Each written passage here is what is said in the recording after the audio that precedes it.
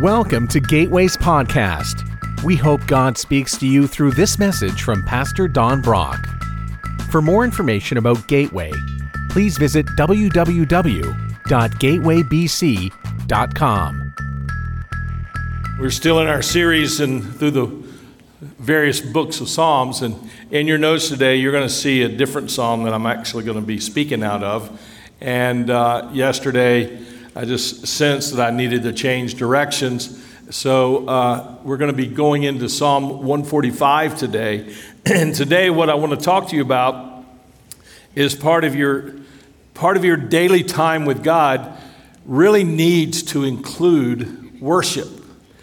And the Psalms say that we should come into His presence with thanksgiving and into His courts with praise.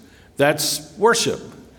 And worship is what fuels our relationship with Holy God.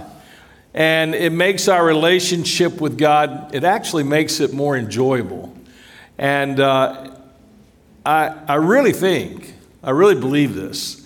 The only way that you truly will enjoy your prayer life is that worship becomes a part of it.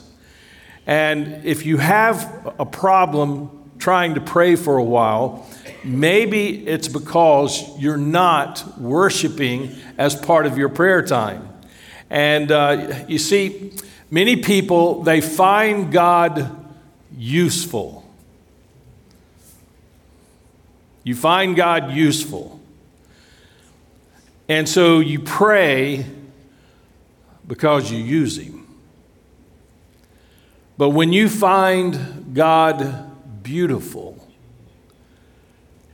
that's when you really learn to love to pray.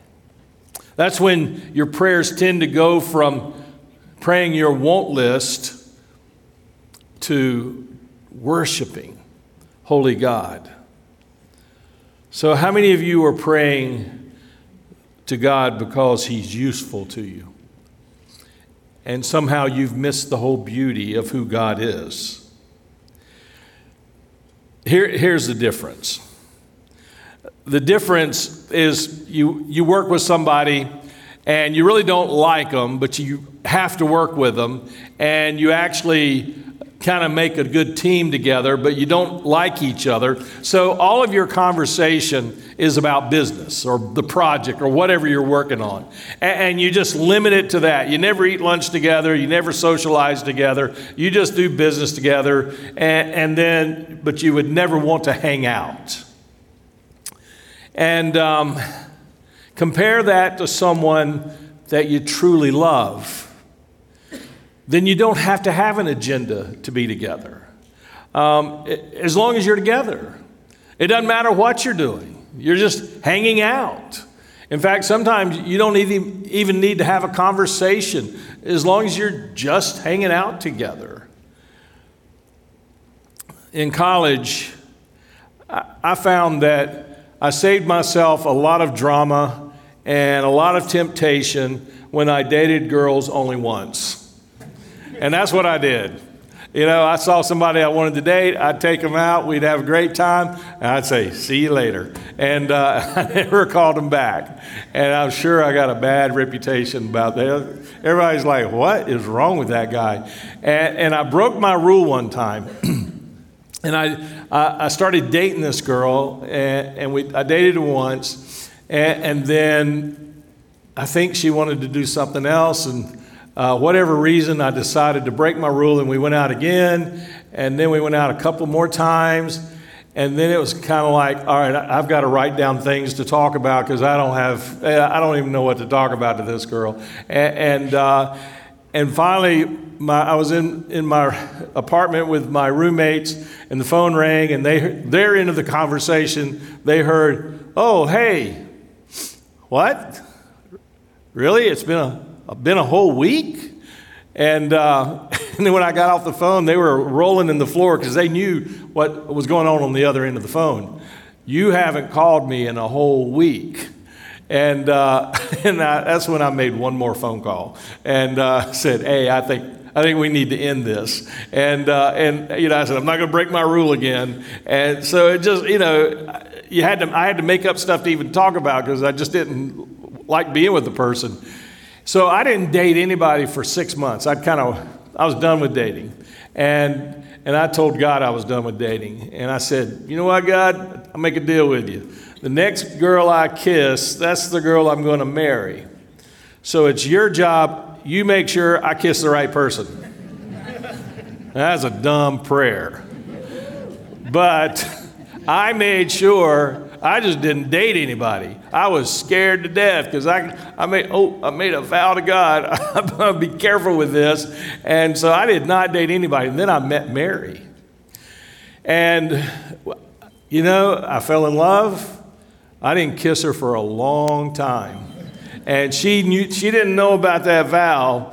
And she thought something was wrong with her. And then she started thinking something was wrong with me. And it was like, I'm not going to break this vow because I made a sincere vow to God, even if God thought it was stupid. And but we never had to come up with an agenda of we just wanted to be together. We just wanted to hang out. And it's been that way ever since, just being together, whether we had things to talk about or not. It's just being in each other's presence. My relationship with God should even be more so that I see the beauty of God. I see the beauty of Mary. I mean, I had the 12th graders at the lake house, and I was showing them all the things that Mary had done and all the renovations that she had done.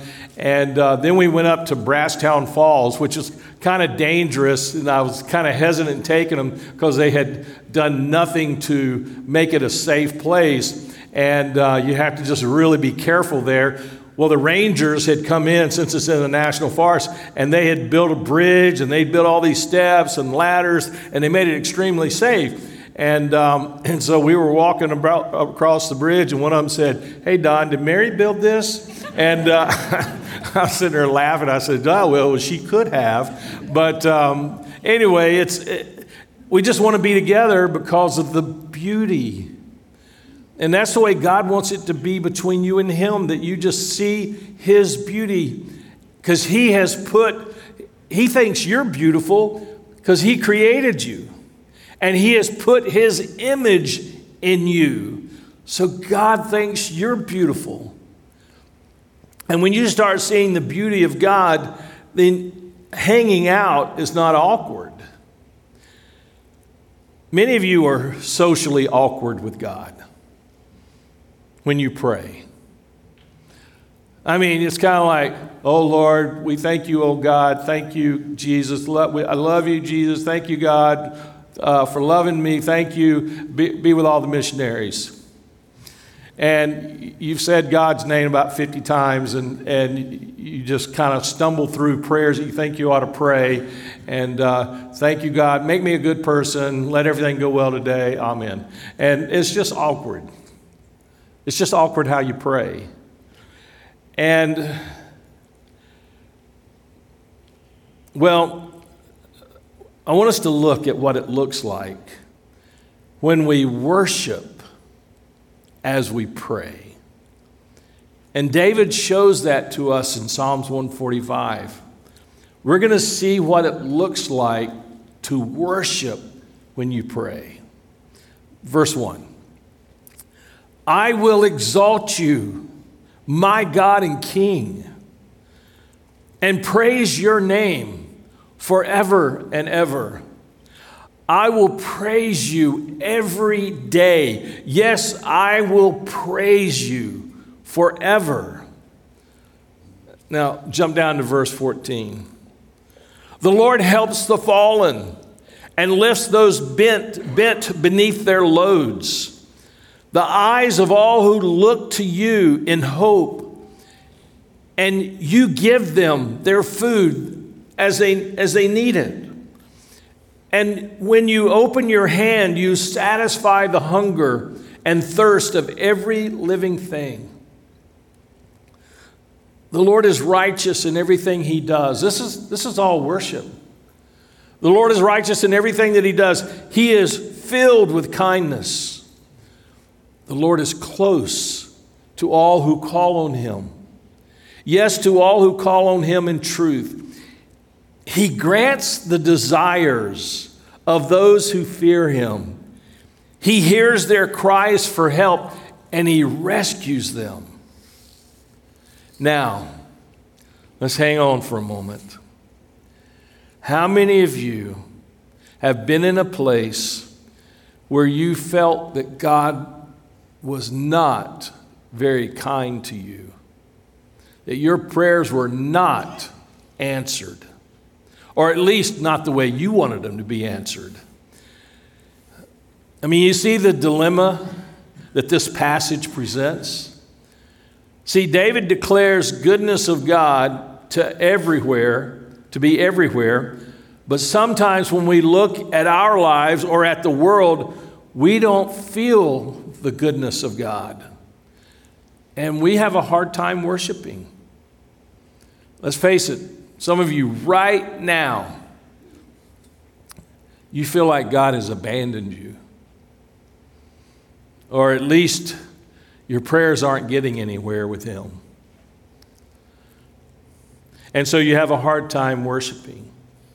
Now, it'd be easy for you to think, well, David, he lived in a different time. He had a great relationship with God. Everything was wonderful for him. But I don't see the goodness of God all the time in my life.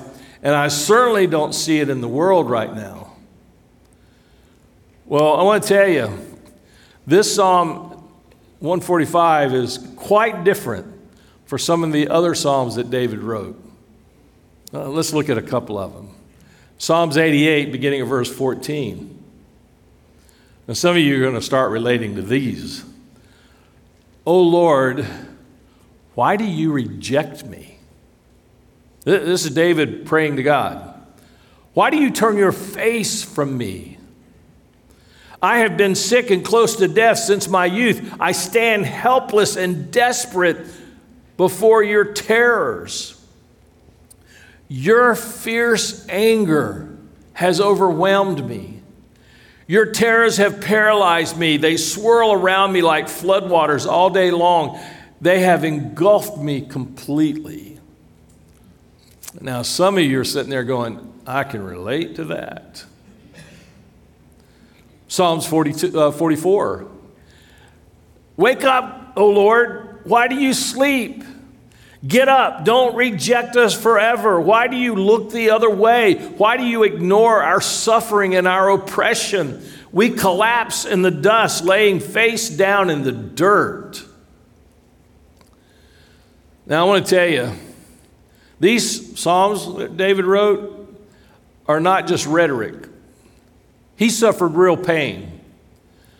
You see, at one point, he was falsely accused by the king and he had to leave the country. 2 of his sons were murdered. One of his daughters was raped. He had an infant son to die. He knew pain. Psalms 89. Lord, where is your unfailing love? You promised it to David with a faithful pledge. Consider, Lord, how your servants are disgraced. I carry in my heart the insults of so many people. Man, that's a prayer coming from a wounded heart. One more, Psalms 39. This is a gut-wrenching prayer right here. Leave me alone, so I can smile again before I am gone and exist no more. Wow. These prayers sound extremely disrespectful. Very disrespectful. One of the things that I love about the Psalms is how real they are. They're just real. They're genuine. They're unfiltered. And these cries of desperation, many of you have been there. You know and understand these prayers.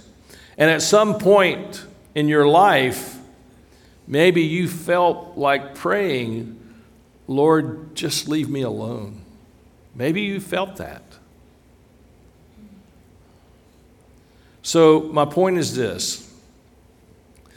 David understood what it meant to wonder, where is God? He understood that.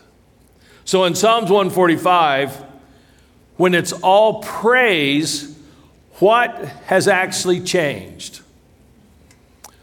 Nothing. His circumstances had not changed. By the way, Psalms 145 marks a turning point. From here on out, even though he had recorded a lot of frustration with God, from here on out, starting in this Psalms, the rest of them are nothing but praise. I mean, there's no indication that David's circumstances had changed.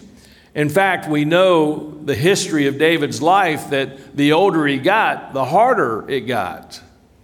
And it's not like David just went through a tough patch while he was, in his educational years, and he wrote some angry psalms, and then everything got better, so he was feeling encouraged and positive, and he started writing good psalms. That's not it at all. The circumstances had not changed. So is he being authentic when he says these things in Psalms 145? Does he just slap on a happy face? Does he paper over his pain? I mean, maybe that's the way you feel sometimes as a believer. All right, I got to get up and go to church, and I got to pretend like everything's wonderful in my life, even though it's falling apart. I got to smile and act like I've got it all together, even though I don't. Don't you feel that way sometimes? In fact, some of you have gone through periods of time when you just stopped going to church and you said to yourself, I'm tired of acting like a fake. I feel like God doesn't care. I feel abandoned. I don't feel like He's hearing me. Many of you have felt that way. So what has happened here?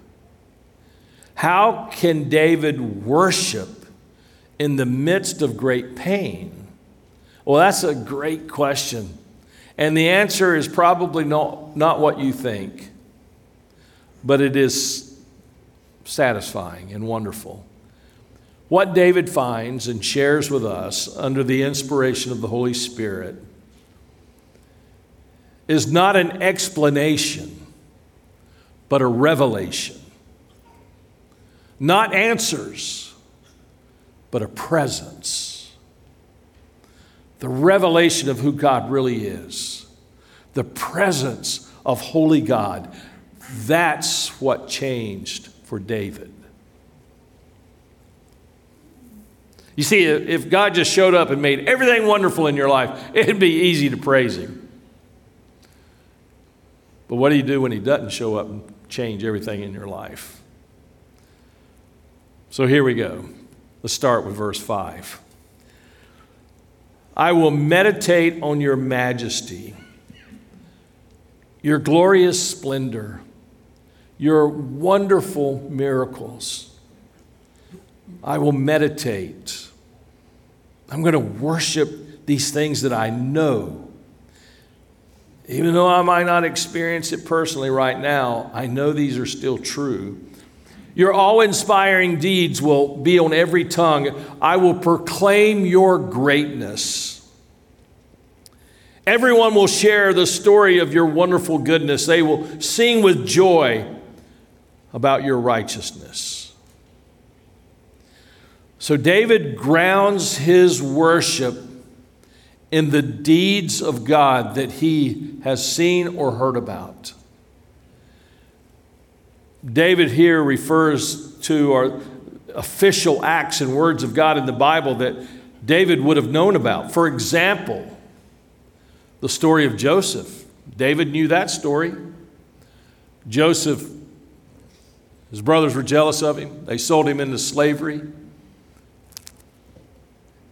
David is bought by this man and eventually puts him in charge of the whole household. And this man's wife, She just was infatuated with David and made a move on him. David rejected it, and she couldn't have that, so she reported to her husband that David tried to rape her. And so Joseph was thrown into prison. And even in prison, he became the leader pretty quick and got things working and got things well, and people took notice. And he interpreted dreams of two people in the prison, and all those dreams came true. They forgot about Joseph, and finally Pharaoh had dreams he could not understand, and nobody could interpret them. And he heard about Joseph, and Joseph came and interpreted those dreams. And the Pharaoh put Joseph second in command of all of Egypt, a foreigner in all of Egypt.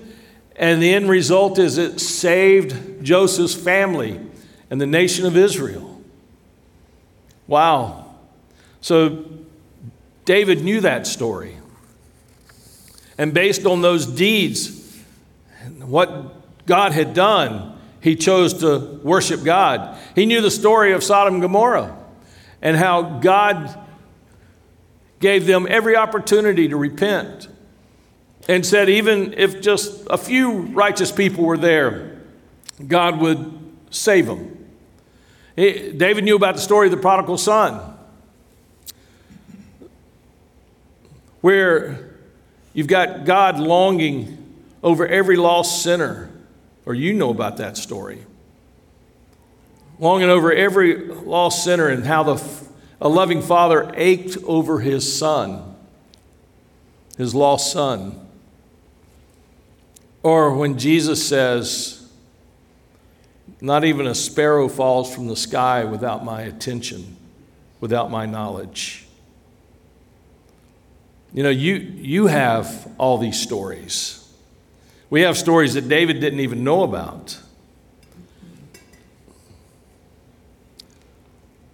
There's one more, the greatest one of all, and that was the cross. See, what does the cross show you about God? First, it shows you that God's love for you you just cannot measure it. It cannot be measured. The picture of God's love given there is staggering. The fact that he would put on his only son your sins. God himself was asking through Jesus was asking God to forgive the Roman soldier when he's thrusting that spear in him, the soldiers that were putting those nails in him. He was asking for their forgiveness. Unbelievable. And even this guilty thief next to him, he promised him heaven. The cross shows us that God takes the malicious acts of others and can use them for good. Think about it. If there were ever an act where evil seemed like it was in full control and the situation was totally out of control and God was nowhere to be found, it was at the cross. It seemed like Satan was winning. And yet it turns out that God was fully in control. And everything was done just as he planned. So what David does at this point in the Psalms, he makes a choice in spite of his life and what's going on. So let me read verse 5 again. I choose to meditate on your majestic, glorious splendor and your wonderful miracles. God, in spite of what I'm going through right now, in spite of my pain, in spite of my frustration, in spite of my illness, in spite of my financial reversals, in spite of all of this, I choose to meditate on your majesty, your majestic, glorious splendor, and your wonderful miracles. Verse 6, your awe-inspiring deeds will be on every tongue, starting with mine. I will proclaim your greatness. In other words, I will determine what God is like based on how God has revealed himself in Scripture. I'm going to choose to believe in the greatness of God, even when I may not see it in the moment. Verse 3, great is the Lord, he is most worthy of praise. No one can measure his greatness. This means that I'm going to see the world through God's eyes. So the first thing, there are three quick things I want us to see. Number one, God is always in loving control, even when you don't see it. God is always in control. Verse 17, the Lord is righteous in everything he does. He is filled with kindness. The Lord is close to all who call on him, even when you don't feel it. And yes, to all who call on him in truth, he grants the desires of those who fear him, but maybe not the way what you want him to do, but it's going to be the way he wants it to be done, and that's always the better way. He hears their cries for help and rescues them. The Lord protects all those who love him, but he destroys the wicked. So David says, even when I cannot see it, God, I trust that you're close. I trust that you're close. And even when I cannot see it, I trust that you're in control. A lot of people think, if God is so powerful and all-loving, why does he not stop injustice? You see, God is all-powerful, but he's also all-wise.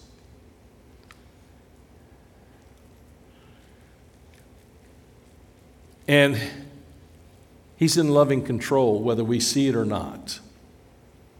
And either he's God to you or he's not, but he's God, whether you believe him or not.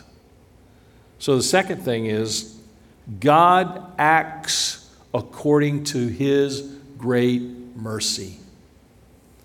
Verse 8, the Lord is merciful and compassionate, slow to get angry, and filled with unfailing love. The Lord is good to everyone. Well, how can you say that?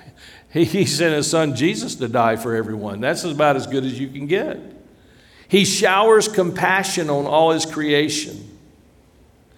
See, mercy is God not giving us what we deserve. Grace is him giving us what we don't deserve. So I'm thankful for God's mercy, that I don't get what I deserved and what I've earned. And I'm thankful for his grace, that he gives me what I don't deserve. God has withheld from us the judgment that we deserve. But he's given us goodness and blessings that we don't deserve. So David saw God's works. He saw that God had removed David's sins.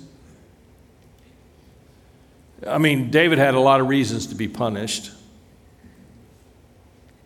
But David chose to see the grace and mercy of God. And this is really important for you to realize, because some of you right now are going through a hard time. You're going through a hard time. Maybe you're going through an illness, you lost your job, finances aren't what they need to be. God's not healing you the way you thought he would. God's not responding the way you thought he would. And maybe you're even asking God, are you just mad at me? God, is there something I've done wrong that I don't know about? Don't I have enough faith? Do you not hear my prayers? You see, if you think you deserve God's anger, you start having a guilt complex. So you can't stop there. You can't say, I deserve God's anger. By the way, what you do. But because of God's grace and mercy, I'm not going to experience his anger, but instead I'm going to experience his love and forgiveness. Wow, that's a huge praise. It's kind of like if you have a knife that's stuck into your chest. That's a good thing if it's being done by a surgeon who is going to go in and fix your heart and will save your life. Now, it's a bad thing if it's being done by somebody who wants to take your life out. Sometimes God lovingly sticks a knife in it, and it hurts. But he wants to get rid of that cancer in you that's destroying you. God allowed a lot of pain in David's life. God allows some pain in our lives so that we can see how great his mercy and grace really is. The third and last thing, God is always tender to us. When David looked at the face of God, he saw tenderness. Verse 14. The Lord helps the fallen and lifts those bent beneath their loads. The eyes of all look to you in hope, and you give them their food as they need it. When you open your hand, you satisfy the hunger and thirst of every living thing. The Lord is righteous in everything he does. He is filled with kindness. The Lord is close to all who call on him. Yes, to all who call on him in truth. That means you're honest with God. He already knows the truth, so be honest with him about it. He grants the desires of those who fear him. He hears their cries for help to rescue them. So, when I go through a difficult time, which is quite often, I can look at the face of God and know that he cares. How do I know this? The cross shows me. I look to the cross. It shows me every time. Jesus said, not a sparrow falls from the sky, but God, I feel like I'm falling from the sky. Do you care about me? But the cross shows me, yes, I do. There's a song we used to sing, if his eye is on the sparrow, I know he is watching me. You see, when I feel wounded, I'm tempted to say, why? There's no explanation. But there's assurance that he was wounded for me. When I feel rejected, I know that Jesus was rejected for me. So we want explanation, but God instead gives us revelation. He reveals himself. We want answers, but instead God gives us his presence. We had one of our faithful church members, John Roberts, and he went with Israel with me. He and his wife Sally went to Israel with me the end of last year, somewhere in September, I think, and had a great time. He's been battling cancer, but he was doing great. And while we were in Israel, we were at Peter's house where Jesus stayed for a while. And Jesus did a lot of healing in that place. And so we prayed for some healing for those who wanted it. And John asked for prayers, and we prayed for healing for him. We prayed that God would heal him of his cancer. Well, yesterday, God answered that prayer. Not the way we thought, but the way God thought. And God took him home to heaven. So he healed his cancer in a marvelous way. And he was ready. John was absolutely ready. I mean, he was just at church last week. But he was ready. And when Jesus called him home, he was ready. And I was talking to Sally yesterday, and she was ready. She was ready. And she knew exactly where he was. So, and I was talking to Sally yesterday. I said, you know what? It's amazing. If John had the opportunity to come back, I don't think he would. But he's waiting on the rest of us to get there to be with him. Because he's experiencing God in his absolute fullness. So yeah, God healed him, but not the way we were praying. He healed him in a far better way. God might not answer your prayers the way you want them to be answered, but when he does answer them, they're going to be in a far better way. And so the whole point, I think, of Psalms 145, in spite of what I'm going through, I worship holy God. So how do you worship? You meditate on the past works of God and his faithfulness. And then you worship to God that is revealed through those works. Worship, you see, is a statement that you make about the character of God. You believe in his works of the past, you worship him in your current situation, and then you trust him with your future. Now that's a prayer life. Let's pray together.